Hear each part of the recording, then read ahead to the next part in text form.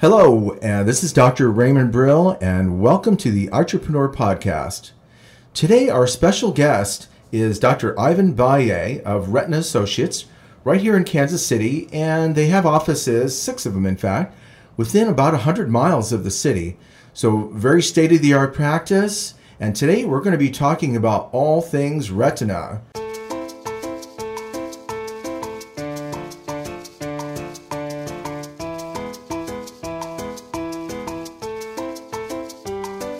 Welcome to Entrepreneur, the podcast for Wizards of Eyes.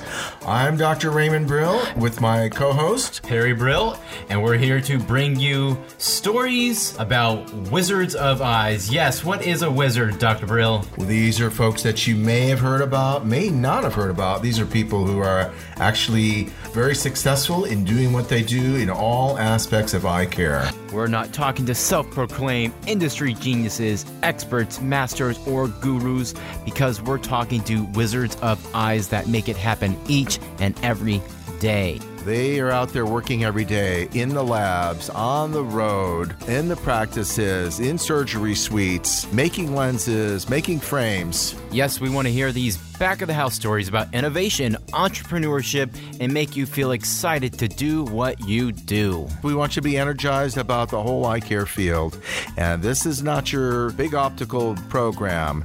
This is done out of the passion of our hearts. Please go ahead and subscribe to Entrepreneur, the podcast for Wizards of Eyes on iTunes, Stitcher, Podbean, or your favorite app. Also, visit entrepreneur.com where you'll find our latest blogs and special video content. That's www.eyetreepreneur.com.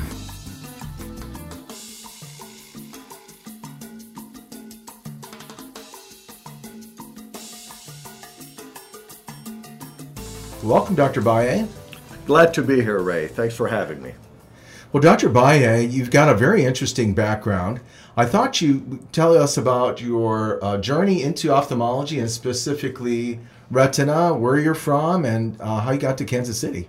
I'm originally from Dominican Republic. I came to college way back when, many years ago, to Vanderbilt University in Nashville, Tennessee.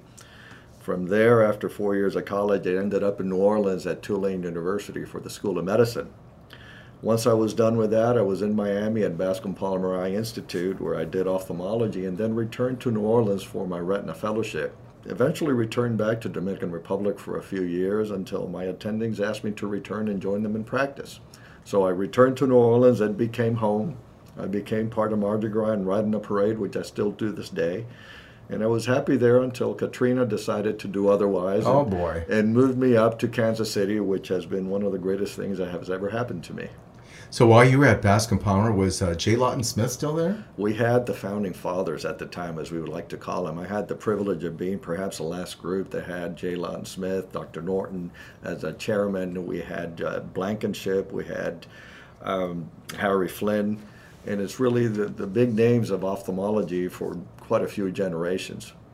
Yes, while commuting to school in Chicago, I used to listen to the J. Lawton Smith tapes, and he was such an anecdote teller, and he'd say things like, "We were having a real busy day, and the Vasicon A truck pulled up the back door, and we didn't have time to see that old fella." That's right. He was always quite busy. Amazingly, we would spend such an incredible amount of time with the patients, and I think that was the key to his success, is that he examined these patients from head to toe and was very meticulous with his exams, and thus the success that he had as a neuro-ophthalmologist.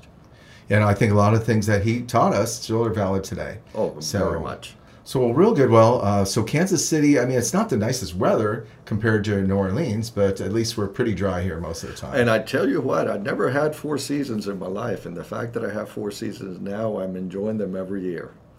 All right. Just so people won't think you're just one-sided retina, you've got some other interesting hobbies. So tell us about your farm. Well, I guess I'm a goat herder. I have a small acreage, about 20 acres, in a little town in Missouri, Windsor, Missouri, where I keep bees, I have orchards, and I keep goats. My herd has now increased to 20. These are Boer goats. They're meat goats, and I've been very successful with a breeding program, and I've been making them available to restaurants in Kansas City. Well, it sounds like ophthalmology is your hobby and goat raising is your occupation. You know, it was almost by necessity. I enjoyed my farm. I liked my trees, but my wife was finding it very boring because the trees did not cuddle. So we decided to get into goats, and I'll be frank with you that the baby goats are always the kids. They like to have the kids. Kids. So you have a few kids too. I have a few kids, and this year has been phenomenal. I've had three sets of twins, one set of triplets, and they've been so much fun to see and take care of. All right. Well, so you've got an exciting life here. Let's get into some items with regard to retina. And we've been using the 4C Home program with our patients for a few years right now. And this is, for those of you not familiar, this is a device that is designed to be at home. It essentially determines if a patient is going to convert from dry to wet macular degeneration. And they take this little test every day, and it's very accurate. So how has that worked for patients that have come in? Has that been helpful? I think it has been helpful. It's to me a way in which the patient also takes ownership of his condition.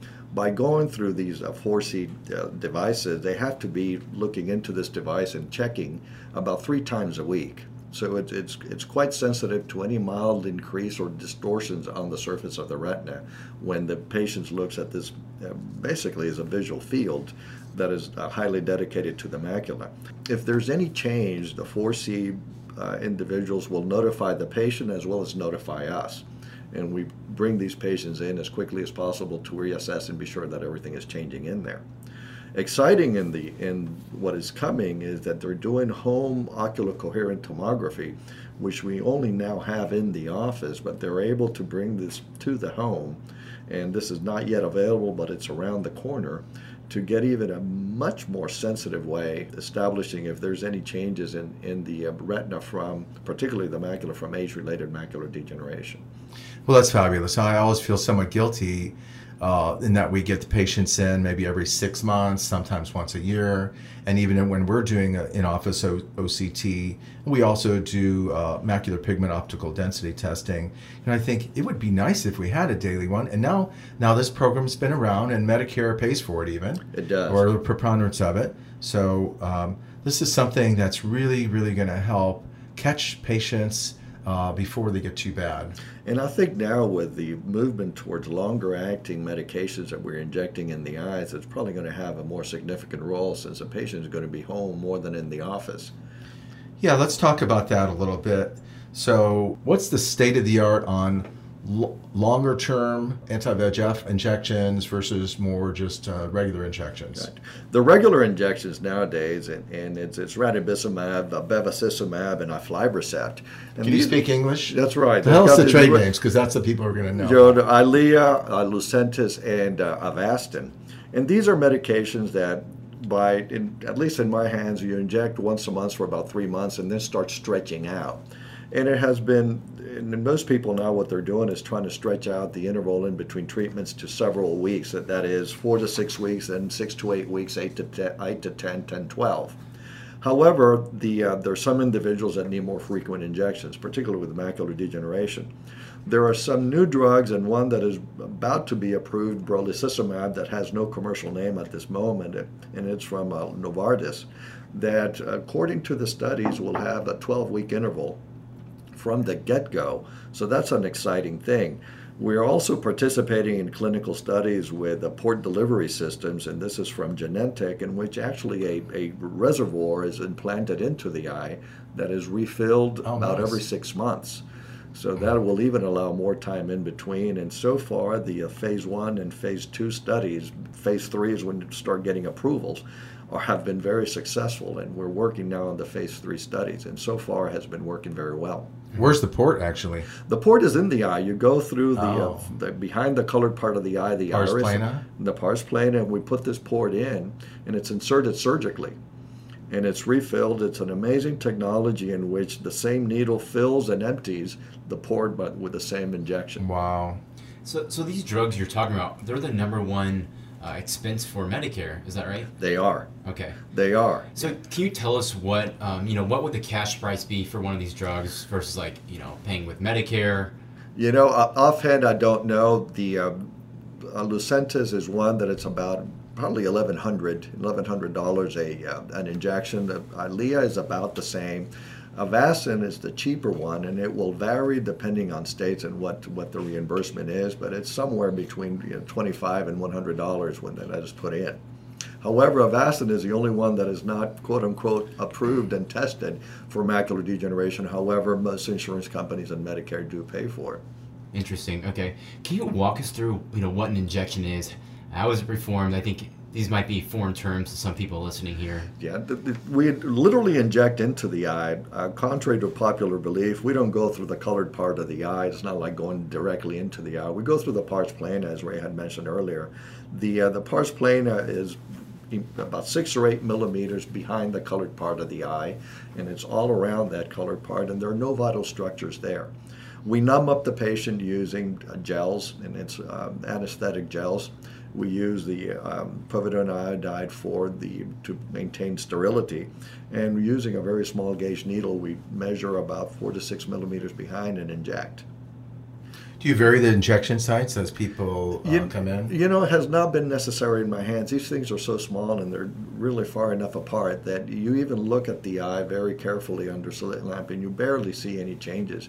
And patients that have had injections over many years, there have been some publications that looking at the pars plana on the inside and donor eyes, they really don't show much significant change. Is that a 30 gauge needle or what size? It's a 30 gauge needle. Okay. And there are actually some individuals using 32s.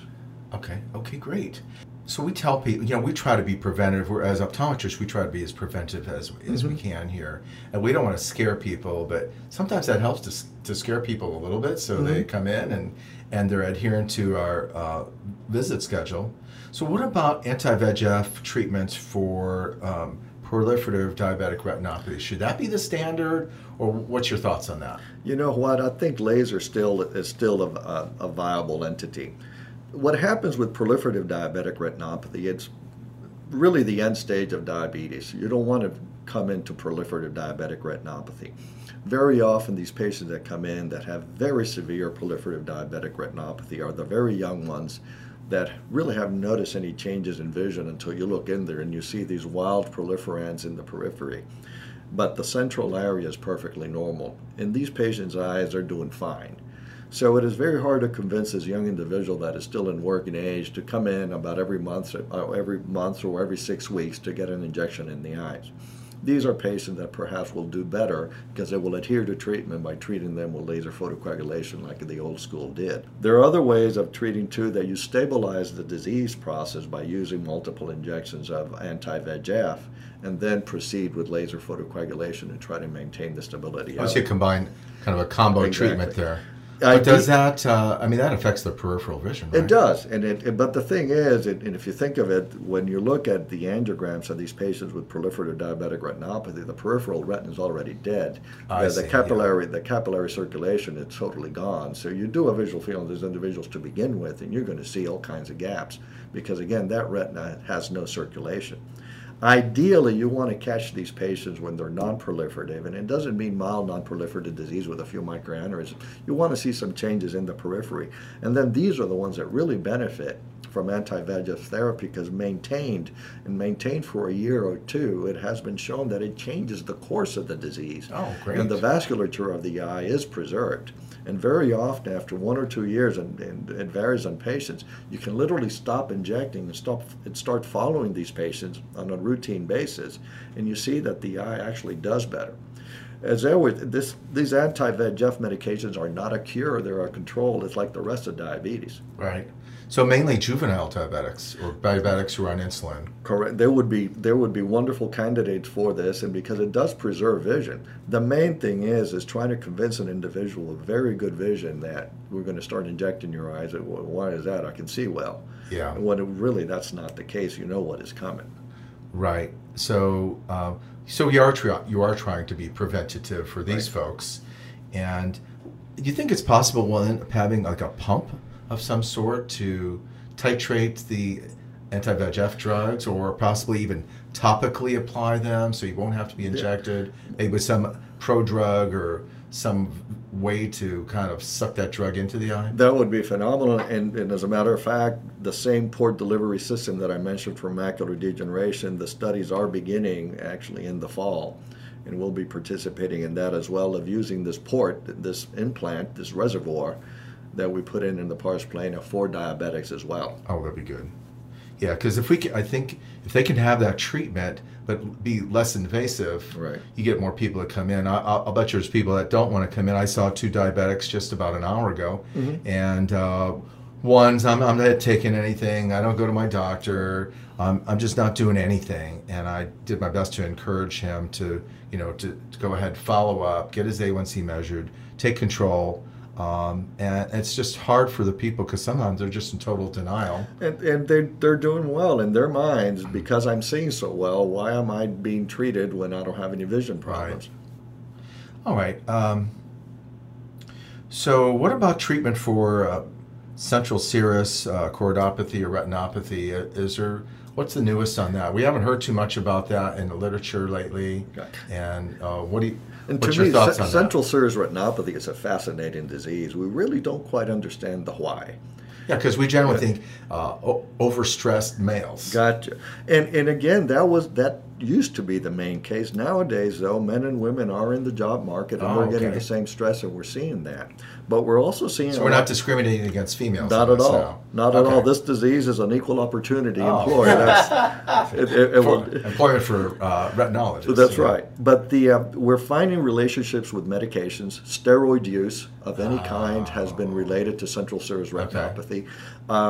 There have been patients that actually, just by using steroid creams, kick in with central serous retinopathy. So maybe like testosterone creams or other hormonal creams that women use? Okay. Correct. And men as well. And they come in. Now, you diagnose them. The diagnosis is quite there. The main problem with central serous retinopathy is that the natural history of the disease is one, that it comes and goes.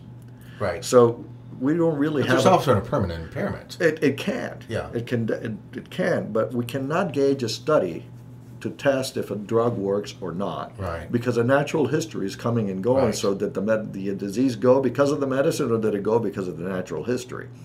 Is there an animal model that could be used for that? We have not been able to get our hands in one. They have done some monkey studies in which they have been able to elicit central serous by giving them adrenaline, epinephrine, which is basically the stressor. Yes. But again, it's the same thing. It comes and goes. And like in people, there's some animals that respond with central serous and others that do not. Why do I not get it and somebody else does? We don't know. And it's generally in one eye, right? And 45% of them is bilateral. Oh, 45%. Okay. The mineralocorticoids, and we're thinking of spironolactones, these are aldosterone-sparing diuretics that are typically used for hypertension, have been used, and in my hands they've been quite successful in bringing this down. So it's keeping these patients about 1 or 2 months on these things. So you do prescribe spironolactone? I do. Well, that drug is used for more things than anything else. Yeah, so. And it is interesting. There is another one, eplerenone, which is a kissing cousin of spironolactone, that is testosterone, will not deplete testosterone for those individuals that are trying to get supplementation, which unfortunately testosterone is a double-edged sword because it will incite the central serous as well. Right. But you try to preserve that for these individuals. It does work. When that doesn't happen and you see the central serous that persists and it's impairing the daily activities of these individuals, then you start thinking of photodynamic therapy with Visudyne. PDT, yes. And Visudyne has been exactly. The Visudyne has been phenomenal because it does cut away. We use it at half fluence and to try to preserve as much of the cord as possible. But it does work in drying these individuals up. Oh, nice. In my hands, it's my weapon of last resort. Okay. And it tends to work well. However, the recurrences are always there. It is something that these individuals must know, that it's going to come back no matter what you do. I see. And so do you try to keep these patients calm and put them on a SSRI or anything? Or do you ascertain the psychological or psychiatric aspect of these patients in some way? You actually end up talking to them a lot about it. And what I tend to tell my patients is literally, this is your body telling you that it's not putting up with a problem. So something needs to happen, because otherwise you're going to go into this never-ending phenomenon. And more often than not, as we mentioned, you look at the angiograms in these patients, and quite literally you see different spots of central serous all scattered around. Oh, you do? And they just did not hit the center, so they never notice it until it hits them dead on. So it's a recurrent thing. So could we be misdiagnosing some of these things that we think are maybe old histo spots, and they could be CSR in the meantime, or what? Indeed. And actually, one of the neat tricks to do is use autofluorescence in the photographs. And those autofluorescent spots, you can actually pick them up. And when you start seeing multiple shots kind of going over the place, you start thinking of central serous. How do I know that's not like a birdshot retinopathy or histo? I guess we don't say presumed histo anymore. Right. Histo versus a central serous. They're more regular. Histo spots and birdshot spots tend to be quite defined. Like, are they more round? Correct. And with the central serous retinopathy are a little bit more diffuse. It's a speckling that you would see in the posterior pole. Okay, very interesting. Yeah, we use our autofluorescence on our Optomap, and it is kind of fun to see that, as well as to see their optic nerves, in terms of optic nerve drusen. So right, and the autofluorescence is becoming much more useful these days. One of the other diseases I like to use it a lot for, not diseases but screening, is for plaquenil toxicity, because it is quite sensitive to see the RPE changes when the plaquenil toxicity could be available. The same thing can be said for the cone dystrophies in the retinitis pigmentosa. They really have distinct patterns in autofluorescence that one can pick up. Yeah, maybe we could touch in on plaquenil. So we still do plaquenil studies, but from my understanding, it really depends on the cumulative dose of plaquenil over time. But what would you like us to have done before we refer someone to you in terms of like a plaquenil study? I've noticed the local internists are not demanding them before they get on medicine anymore. A baseline so is the standard change on that, or what? Right. No, I think a baseline is always good the moment the patient begins, and you can do it within the first couple of months of the patient taking the plaquenils. It's not going to change that dramatically. What type of field do you want? What type of analysis do you want from Really, us? OCT has become incredibly useful, and the high-resolution OCT is very sensitive to showing. It always says it looks like a flying saucer was stuck in there, because it has that particular shape, and you can see the distortion of the photoreceptor layers right around the macula itself in the cases that have the toxicity. You need several years of plaquenil before anything starts happening, but it's something that must be kept in mind because everybody's metabolism is different. I have seen patients within 2 years of taking plaquenil that showed toxicity. Oh, really? What was different about them?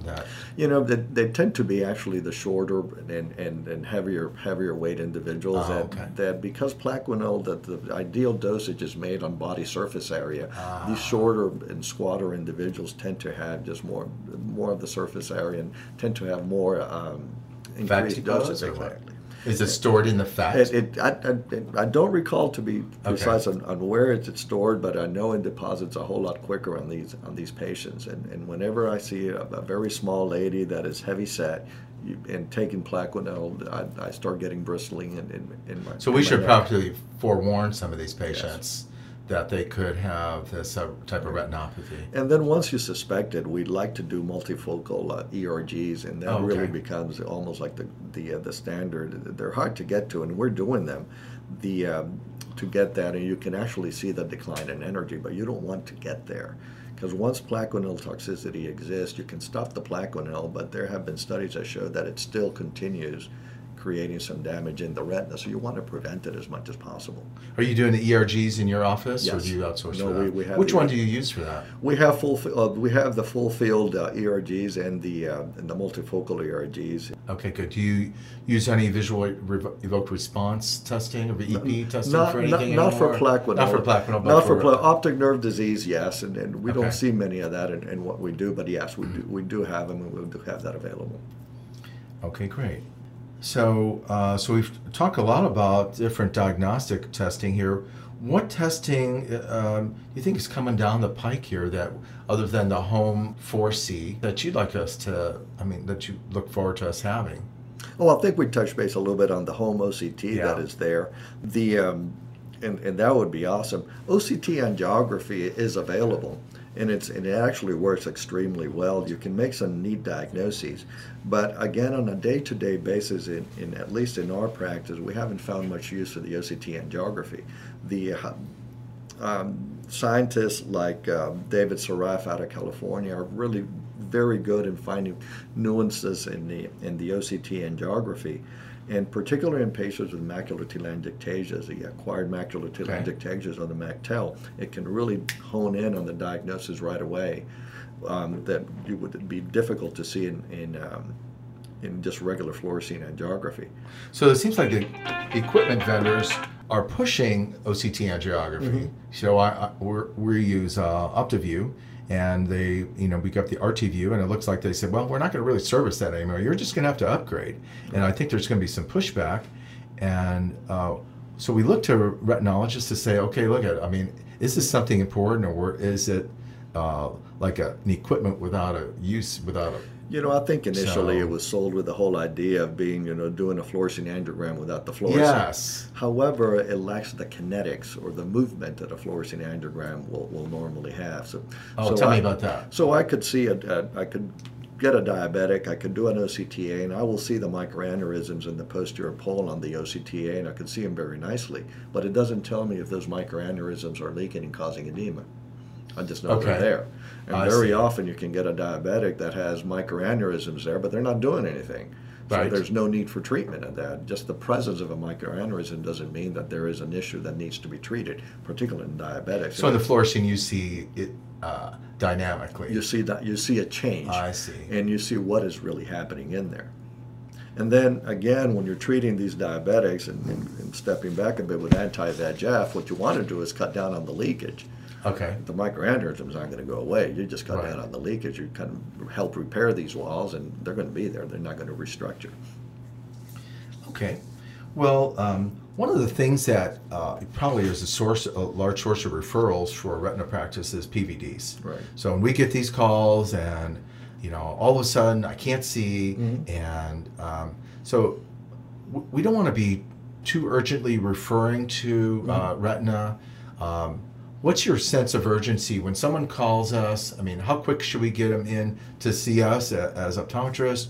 And at what point do you want to see them? What's your standard? Should we say 2-3 days, a week, or do you want to see them right away? Or what's the posterior vitreous attachment, the PVD, is very common. Yeah, so let's maybe for our listeners, some of them are not doctors, go over what a PVD is. It's different than a BVD, right? It is. Okay. It is indeed.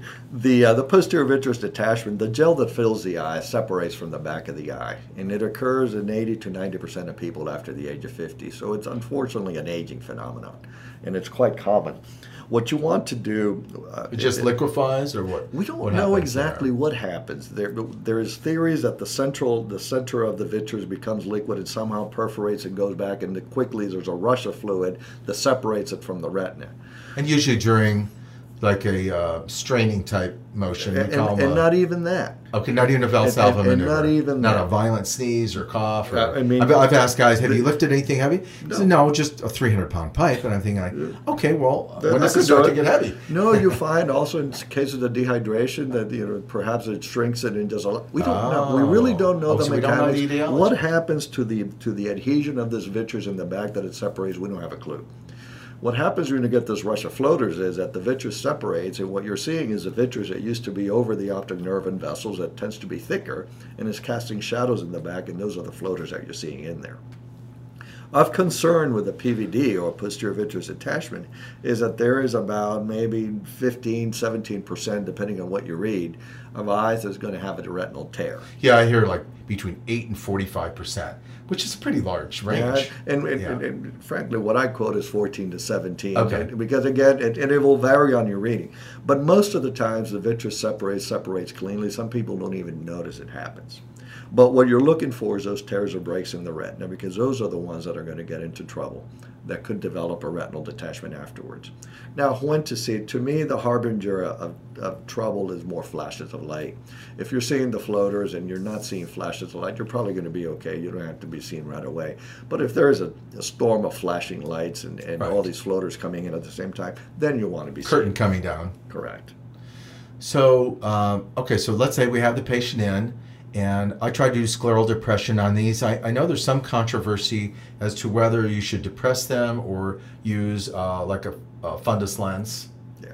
What do you? I'd like depression much Okay. more. To me, it's actually less traumatic in my hands, I think, than the fundus lens. Yeah, because you don't have to press real hard. You I don't. think some people press too hard. And you really don't. And if you think of it, I mean, you press down on your heart, it will hurt. But again, if done correctly. And you anesthetize them or not? No, I don't. You don't. And you go around the lid. You don't press directly on the globe. You're kind of moving around the lid, so it's not directly. How on the about eye. on the lateral positions? It's really up and down movement. So it look up and left, and down and left, and up and right. So you kind of, and then I you see. manipulate the lid down so they're Okay. not directly on the eye. They are tough positions to look at. Yeah. But to me, the scleral depression is really what you're looking for, because by being able to move the scleral depressor, you're getting light shining into the retina Right. at different angles, and then So it's you're able- dynamic. It is. Now, so a lot of these diabetics just don't dilate well. They don't. I mean, we put everything in the kitchen sink in there, or maybe even the Flomax users. So, Right. so would that be a time to perhaps use your fundus lens a little more, or what would you? I rarely you use the still- fundus lens. I mean, Okay. I examine my patients with a pocket 90 diopter lens. Okay. Once they come in and they're sitting in my chair, then I go for the 20. In diabetics, to look at the periphery, and if you're looking for diabetic retinopathy, the fundus angiography is great. And now that we have wide field angiography, it is phenomenal. Okay, so some of those you actually do make it perhaps an ultrasound on them just to see if If- you had somebody that's just a wimp, like really you can't, they have strong orbicularis oculi muscles, yes. and you think, and of course those are always ones with the deepest set eyes, Of course. and move their heads. So Yeah, no, with blood. those are ones we really appreciate. Yeah, with blood in there, friends. the ultrasound does help. Okay. But again, if you're looking for diabetic changes, that's fine. If you're looking for tears or breaks, it can be difficult to find that way. Will the ultrasound pick that up? It can if you're looking in the right spot. I see. For very small tears, it's tough. For large tears in the retina, then you can see that flap, and it's pretty evident. Now, will those ever just self-heal at all, or not? Not really? It depends. I've seen patients that have these huge tears. As, oh my God, how did this happen? And you see all kinds of pigmentation around and scar tissue. But why is that better than not? Most tears that will heal are probably going to be in the bottom hemisphere Right. of the eye, where gravity is on your side. Right. Anything happening up on top, you're probably going to get gravity pulling down and creating an issue. So are those the ones that you would put silicone in? Tell us about what you put in there to like if you're doing a vitrectomy, or what are you doing to treat the superior ones? So if there's a superior tear, and it's only a superior tear, laser and laser and laser. It Okay. works, and it works extremely well. I think of laser as you spot weld everything around the tear. A tear is always going to be a tear. You can't fix it. What you want to do is spot weld it in place so that there's no leakage. I And see. prevent a retinal detachment. Now, once a retinal detachment has occurred, then with vitrectomy, you go into the eye, remove the vitreous, and using a gas bubble, you expand it. Okay. It drains fluid, and then you can apply laser around the tear. And I tend to apply laser 360 degrees around in an effort to just try Okay. anything that I could miss. When do you use silicone oil? Silicone oil, if the patient needs to fly, because you ground these people for 6 to 8 weeks, I see. once they have a gas bubble in there, the gas bubble will expand at an airplane flying at 30,000 feet. Oh, that's not good. So they're grounded. Driving to Denver is high enough. Denver at 10,000 feet is also too high for this gas bubble. It will expand. The silicone oil is an option for these individuals. Scleral buckling is also an option for these individuals. I tend to use silicone oil when the primary surgery has failed. If everything else being equal. And how long is the silicone oil? It's usually? indefinite. The silicone oil is in there until I take it out. But it doesn't allow for good optics, right? You can see through it a whole lot better than you can see through a gas bubble, but it's like looking through a vase full of oil. It is I see. distorted, and it changes. And it's not the natural environment for Right. the eyes. And when do you usually take it out? I like to wait 4 to 6 months. Okay. All going well and the retina reattaching. In some cases, when there's still some fluid that persists, I like just to leave it. And sometimes when things have not gone well, you just leave it indefinitely because it keeps the eye. Okay. That's good. Well, those are some technical aspects we sometimes don't know. And the patients, I don't imagine they like laying on their face I know. too well. I know, and for macular hole surgery, Yes. that's the mainstay. And times have changed. It used to be when I started training there, it was 2 weeks face down Yes. to work the gas down. It has gone down to 3 days, and there's some Oh, individuals. just 3 days. 3 days, and there's some of my colleagues are actually asking for 1 day. Wow. And still getting What's made the difference on it? I think once you go in there, the instrumentation is different. We're using much smaller gauges. We're using 27 gauge instrumentation now, so we can very carefully peel the internal limiting membrane, which is the God-given membrane on the retina that makes it a little bit rigid. Okay. So by being able to do that so precisely, the retina becomes a whole lot more flaccid. So Okay. you put them there, and you use a shorter acting gas that is there for a shorter period of time. What gas is that? This is SF6, sulfur hexafluoride, and it stays there for 4 to 6 weeks before going away completely. Oh, so it dissipates on its own. It does both gases, as C3F8 and the SF6, dissipate on their own. That's nice. C3F8 is there for 6 to 8 weeks, though. Okay, so yeah, so some of the patients we see have partial holes. Should we be referring those, or wait till they have macular holes? Or at what point do you, let's say we say they have an epiretinal membrane and it looks like, they're... When they're symptomatic is when we like to see them. Very often I get patients that have an epiretinal membrane. In my hands, an epiretinal membrane is not a necessity of surgery. Okay. If the patient is reading and if the patient is driving and the patient feels very comfortable with their vision, the epiretinal membrane can stay there indefinitely. So we could just monitor those people That can by be OCT. monitored. And sometimes these membranes contract and create symptoms, which is then you can Okay. go in there and remove that membrane. But the presence of one, to me, is not one that will need surgery. So if their macula or their fovea is like 500 microns, Right. would that be still okay? I mean, Depends on their vision. On their vision. It depends on their vision. Yeah. And I've had patients that have look at this macula, how can they be seeing through it? But they are. Right. And they're doing well. So it's kind of like, well, why am I doing this? I'm fixing what ain't broke.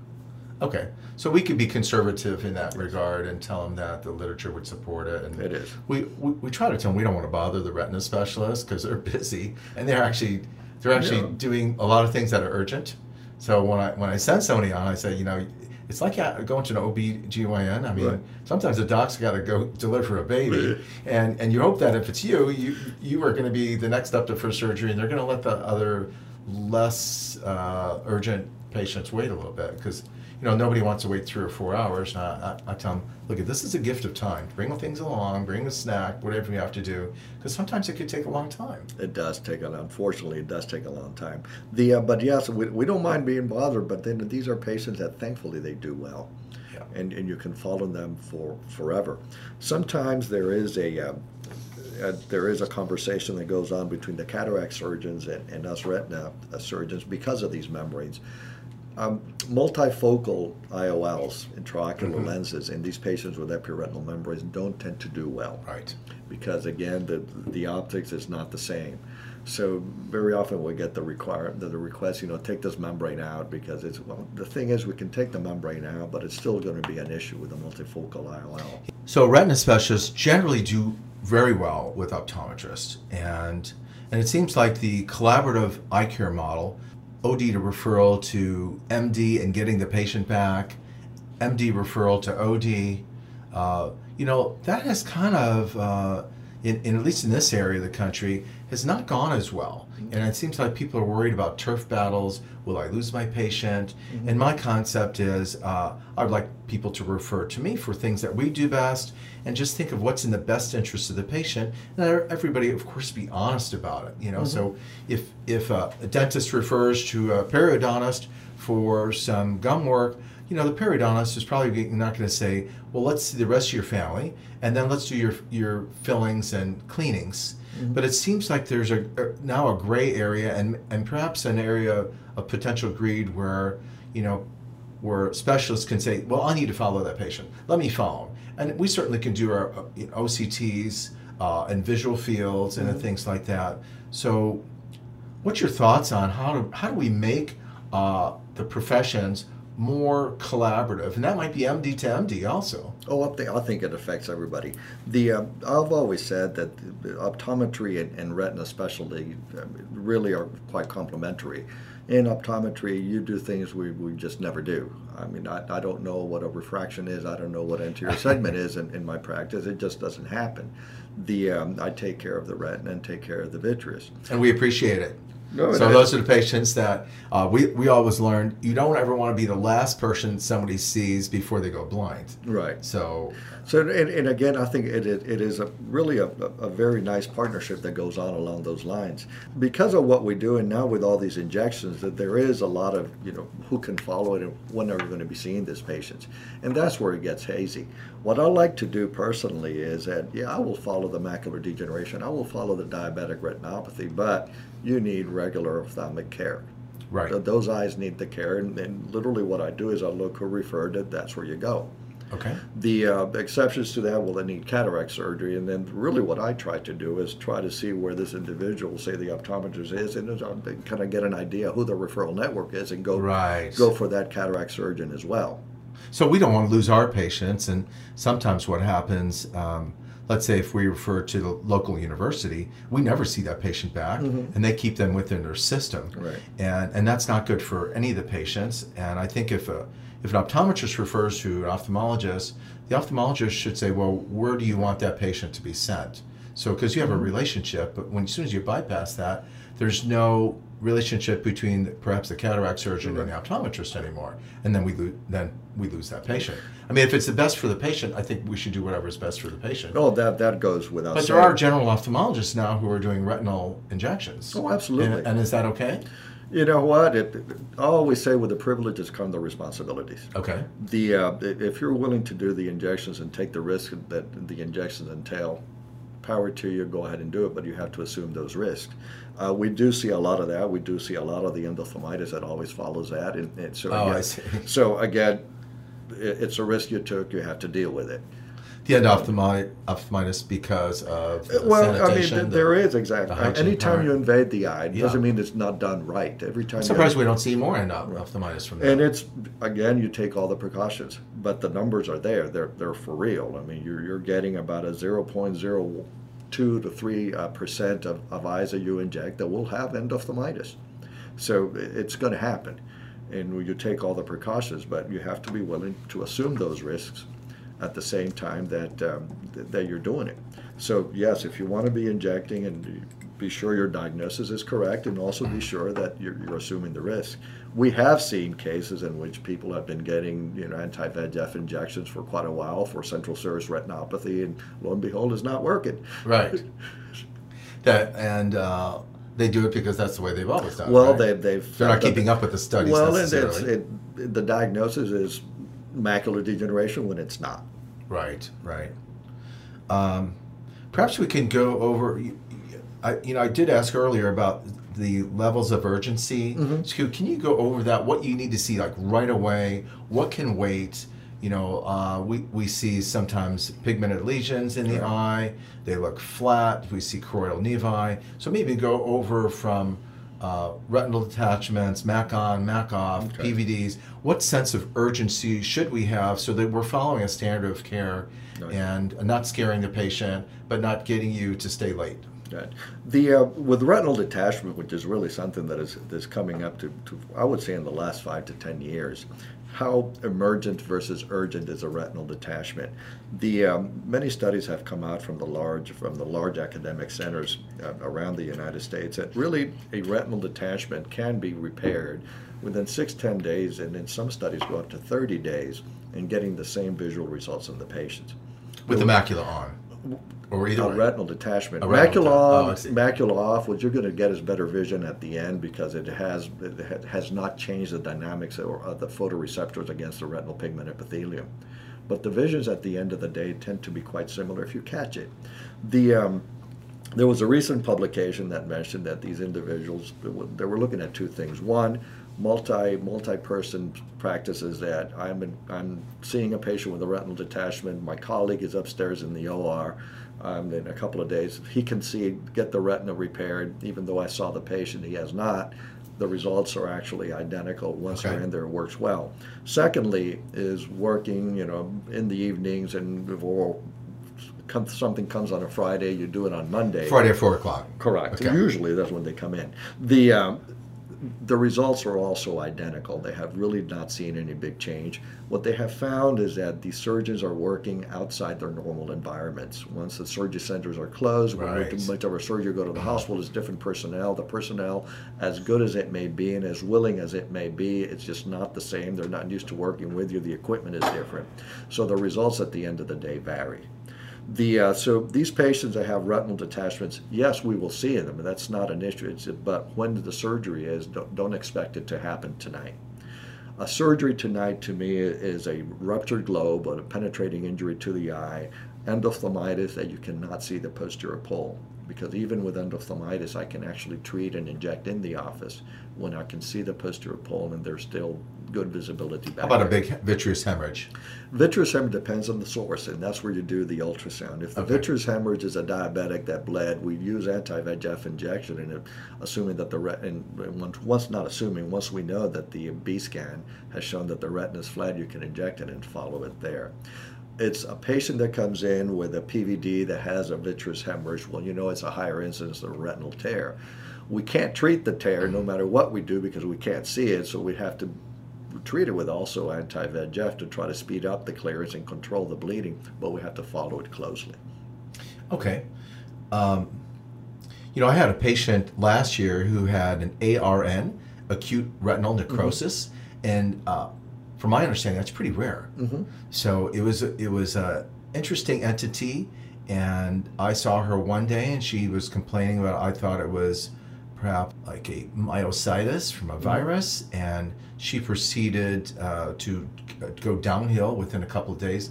So for those that have never seen one, and I hope no one ever sees one, Right. maybe you can go over a little bit about acute retinal necrosis. Acute retinal necrosis is basically a herpetic infection within the retina and within the eye. They're devastating. And literally what you want to do is control the herpetic invasion as quickly as possible. What you want to do is go in there, vitrectomize the eye, but the diagnosis needs to be established. You need to find out other sources of They're hospitalized usually, aren't they? Not necessarily. Not necessarily? Not Okay. necessarily. Sometimes it's only the eye that is being affected. You often see it in people that can be immunocompromised because, again, they don't have our God-given. Yeah, this patient I had was perfectly normal, not ill, and And no matter what you do, unfortunately with ARN, the results could be pretty dismal because, again, it's a viral entity that is in very delicate tissue that just wipes it out. there is one drug that is generally preferred for that. Acyclovir is used a lot. Foscarnet can also be used. Foscarnet, Right. but that's expensive. It is. Yeah, so this patient didn't want to spend the $5,000 for it, but I thought, it's your eye. Yeah. It's worth more than that, but so that's can be frustrating. It is very frustrating, and actually the things that it used to be many years ago, and I'm old enough, and you're about my same age, remember that really price never became a problem. Nowadays it's becoming more and more of an issue, so it's kind of changing the way one practices.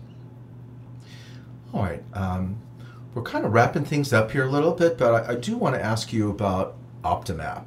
Okay. I mean, I remember a time I would talk to some of your colleagues, I won't mention names, who would say, Brill, you and your Optimap. And then all of a sudden I started seeing slides that had Optimap. So it seems like retina folks kind of took a little time to get on board with that. Right. So how has Optimap or panoramic retinal analysis, and how has that impacted on retina practice? It has changed really the way we treat vascular diseases, and diabetes included in that one. Central retinal vein occlusion, branch retinal vein occlusion, vasculitis, because you start seeing changes in the periphery that we never saw before. And it is Well, wonderful. but you do BIO on everybody. We do, but to have it documented and to see the fluorescein angiogram as it Yeah. occurs into the periphery, we never had that privilege before. It brings up to fore the question that is nowadays with the early treatment diabetic retinopathy study and the classifications of ETDRS, are they valid now that we have this peripheral imagery when we did not have the peripheral imagery when that classification was made? In other words, a patient that you say has mild non-proliferative disease, but now you have this Optimap showing that there's something going out there in the periphery that you had never seen before. Right. Is that a difference? Is that going to change? So we might need to repeat those studies. Exactly. The main trouble that as retina specialists we have with referrals with Optomaps is the reliance on Optomaps rather than the clinical exam, and that's why I emphasize the scleral depression. Right. I have seen many patients that come in with an Optomap image. There's something funny up in the corner there that I saw in the picture, and my biggest peeve is, and I dilated the patient, took another picture, and it's still there. It's, well, if you dilated the patient, Why didn't you examine the patient? So, yeah. and that sometimes it's stuff on the lens, on the mirror. And literally what happens with the Optomap is many of these color changes in the periphery are computer assigned. Right. They're not there. The patient could have actually some cortical changes in the lens that actually can create these shadowing in there. So I've seen somebody, I said, and I tell them, that's a Mittendorf dot. Okay. And you're seeing the you're seeing a shadow of it. So again, that's where it comes in. But as a clinical tool, it is invaluable. Yeah. But it's the reliance on the Optomap instead of an exam. That's where I think the perhaps for maybe for screening purposes in an internist office or something like that might be. And actually, many of these telemedicine programs are relying on much of this because again, they do help. Yeah. So do you participate in a telehealth system or what? No, Dr. Dyer, my partner, did, or I don't know if he still does, but we have not. Okay, and so I think those are growing, and we have colleagues that do that. But what is your thought on that? Maybe having, first of all, having like internists that are doing retinal photographs in their office instead of actually referring to eye doctors.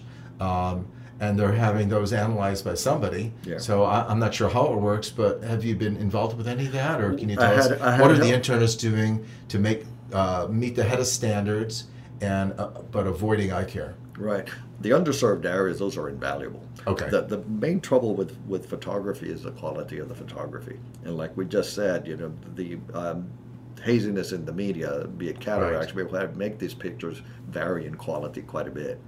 So it is difficult to say with very good certainty, oh, this is going to work. You can be able to make these diagnoses when you really can't see in the eye. And what you're seeing is this hazy mess in there. So garbage in, garbage out. Exactly. So, but again, in an underserved area in which you cannot get anybody to do it, hey, that would be good. It's phenomenal. It's better than nothing, and it works well. So we really haven't talked about tumors very much. So what's the state of the art for that? And I know not every retina specialty practice even handles tumors. Right. So are we still implanting like brachytherapy, or maybe you can go over it for the people that don't have any idea what we're talking about? With tumors, really they haven't changed much. The quality of the brachytherapy, which is radiation therapy, and then what they're doing is putting radioactive plaques, and what they are is gold plaques that have these radioactive pellets in them. You work with nuclear medicine on that? We work hand in hand with nuclear medicine, and in my practice, Dr. Gregory Fox is the main one implanting them. I help with the explant of them, but he does much of the implanting. But they're designed depending on the size of the tumor. So we have an ultrasound team that measures these tumors, and then we have the plaque designed for these patients, and they typically are melanomas in the eye that can be pretty malignant, and this plaque is put in there to destroy the melanoma. You have to have, depending on the size of the melanoma, what goes in there. Sadly, though, even with the new plaques, what have you, the mortality is 30%, and it has not changed in the last 20, 30 years.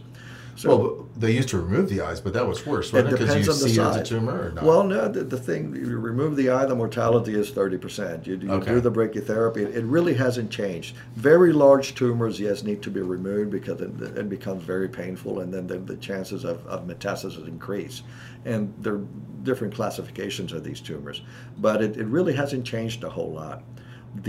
So we need better treatment modalities, because it seems like with all the sun exposure people have and tanning salons, we're getting younger people with melanoma. And literally what is happening is they're becoming recognized more and more often. We're seeing these nevis, and I'm seeing more patients coming in with choroidal nevi that you photograph and you follow. Right. Because again, they could turn like anything on your skin. It's like, what is it, 1 in 8,500 will turn into melanoma? Exactly. Okay. And they're very rare, but they do happen. Yes. So you have to follow them, and what I have seen, the last 2 that I have diagnosed have been patients sent in for retinal detachments that when you look in there, it's not a detachment, it's a melanoma. It's a melanoma. Right. Oh boy. So again, it can happen. All right, so what can we all get better at? Just as ophthalmologists and optometrists, how do we do better job of taking care of patients. And I think patient communication is the gist of it. We talked about it earlier in talking about diabetics and talking about basically these chronic diseases. The same thing goes for age-related macular degeneration. Communicating to this patient that this is an ongoing problem, and that it's something that's going to need therapy for the rest of your days. It's not a cure, it's control. And convincing them of that is what becomes very difficult. And I think we can get better at that. Dr. Baye, I appreciate you coming in, and we touched on about 20 topics here or more, and we try to provide content on our Entrepreneur podcast, and I think we've given about 3 hours or 4 hours worth of content here, and I know you could speak for hours on any one of those topics. So we appreciate your intellectual approach here, and hopefully this has been enlightening to our listeners who don't have the opportunity to actually ask all the questions. A lot of times we're faced with a lecture, and many times the lecturers show a bunch of graphs, and they don't understand that we're not that in tune to looking at forest plots, looking at all the graphs, and it may mean a lot to a researcher, but we're there thinking maybe we need to see the forest, and we need to take better care of these patients. We need to communicate better, like you said. And then when we refer to ophthalmology, we want to make sure that we have a valid referral, and that the patient is going to have the utmost of care, and also be motivated to come back, so we won't scare them as bad. So, do you have any closing thoughts about? I thank you for being here. This is really phenomenal. I think what you're doing it is something great, because it's opening the doors to questions and answers that otherwise would not be available. So I thank you for having me and the privilege of being here. Well, very good. So, Dr. Baye, if somebody wanted to contact you, what is your best contact information? I don't know if you want to give your website, or if you want to give email or office phone or anything, because I know we're going to have a lot of interest in some of these, and it may be the ophthalmologists that are listening would also want to be interested. No, we're Retina Associates. We're in Kansas City and in several areas around it. We're at kcretina.com. That's a K and C. Retina.com, like for standing for Kansas City. And we're at the area code 913-831-7400, and that's the office number that you can contact us at any time. Excellent. So, can we buy your cheeses or milk somewhere? Actually, I'm working on hard cheeses now, and so far I'm aging a couple that I'm looking forward to trying. I'll let you know. And we did ask you if they are, if goat cheese is lactose free or not. So it is goat cheese, and actually those that are lactose intolerant can actually use them. Is it just yours, or? Well, what I buy my milk is from the Amish that has goat herds in the neighborhood of my farm, because my goats are basically meat goats, or they're not big milk producers. But I buy that, and then I process my own cheese. Oh, so you don't take the milk from the goats? No, I don't. No. Oh, interesting. So I buy them from the neighbors. Okay, well, that's good. Well, keeping business local is always good here. That's what it is. So, again, thank you very much, Dr. Baye. And this concludes our current podcast for Entrepreneur. This brings us to the end of another episode of Entrepreneur, the podcast for Wizards of Eyes. Go ahead and click over to our website, entrepreneur.com, or head over to Facebook to join our special Facebook group, Entrepreneur. See you there.